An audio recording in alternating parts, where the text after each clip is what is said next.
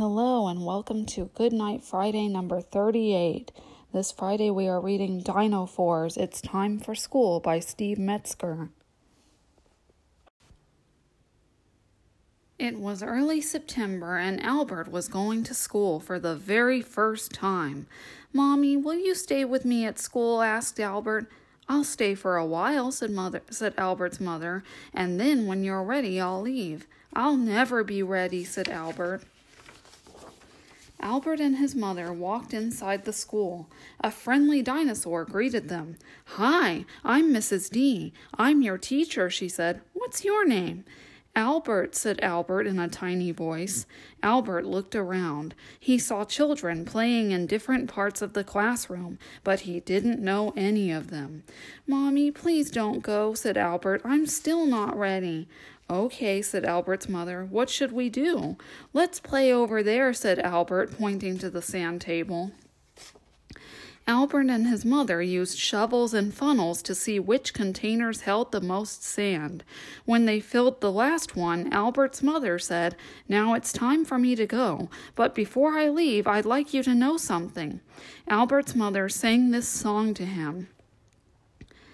"You're growing up, it's time for school, today's the day you start, but don't forget you'll always be right inside my heart." Albert smiled. "Bye-bye, Albert," said Albert's mother as she walked out of the door. "Bye-bye, Mommy," said Albert. All of a sudden, a new boy burst into the classroom. "Hi, everybody, I'm Brendan," he shouted. "Wow, look at all these toys. I'm going to have so much fun. Goodbye, Mom. See you later, alligator."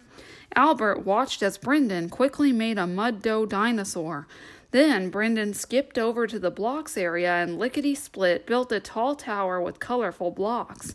Next, he raced over to the easel where he painted a tree in just a few seconds. "I'm done," Brendan said. "Now what do I do?" Mrs. D led Brendan to the puzzle table. Albert turned to see what the other children were doing. Tara was carefully building a firehouse with blocks and pieces of bark. Joshua was looking for his name on the name chart. And Danielle and Tracy were playing mommy and baby in the dress-up area. That made Albert think about his mommy, and he began to cry. In a moment, Mrs. D was next to him. "You miss your mommy, don't you, Albert?" asked Mrs. D. "Yes," sniffled Albert. "She'll be here later after our story time," said Mrs. D. "But right now I could really use your help. Do you see that doll in the dress-up area? That doll is very sad." "Why is he sad?" asked Albert, wiping his eyes. "I don't know," said Mrs. D. "Maybe you could ask him." Albert went over to the dress-up area and asked the doll why he was sad. He held the doll's mouth to his ear so he could hear the answer. "He said he misses his mommy," said Albert. "I thought so," said Mrs. D. "What do you think would make him feel better?" "I think he wants to hear a story," said Albert. "Sometimes my mommy reads to me when I'm sad." "That's a great idea," said Mrs. D. Albert brought the doll to the story corner and showed him all the pictures from Goldilocks and the Three Bears. That made Albert feel a little better. But when Albert heard the sound of crying, he knew someone else was unhappy. Who could it be? He looked over at the puzzle table. It was Brendan. Albert walked over to the table where Brendan was sitting. "What's the matter?" asked Albert shyly. "I miss my mommy," said Brendan. "I'm sad." "He's sad too," said Albert, pointing to the doll. "Maybe he's sad because he wants a toy car," said Brendan as he looked closely at the doll. "He saw one in the store, but his mommy and daddy said he couldn't have it. Let's make him a toy car, okay?" "Okay," said Albert. Brendan and Albert built a long car. Then they went to the blocks area and gave the doll lots of rides. "This is fun," said Albert.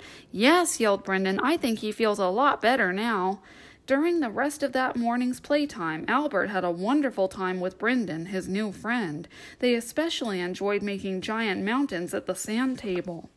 Later on, Albert met some of the other children. He and Danielle played a restaurant game in the dress-up area. Danielle was the chef and Albert was the waiter. They served mud dough cake to their customers. At snack time, Albert sat next to Tara. He was surprised when Tara tried to take most of the crackers from the basket. Mrs. D told her she could only have 3. During outside time, Albert dug for worms with Tracy, and they even found a few. Albert wanted to keep them, but Tracy said they needed to stay in the ground to live. And at story time, Albert and Joshua giggled at the silly rhymes that Mrs. D read. When Mrs. D finished reading, the children turned to face the door. All the parents and babysitters were waiting for them.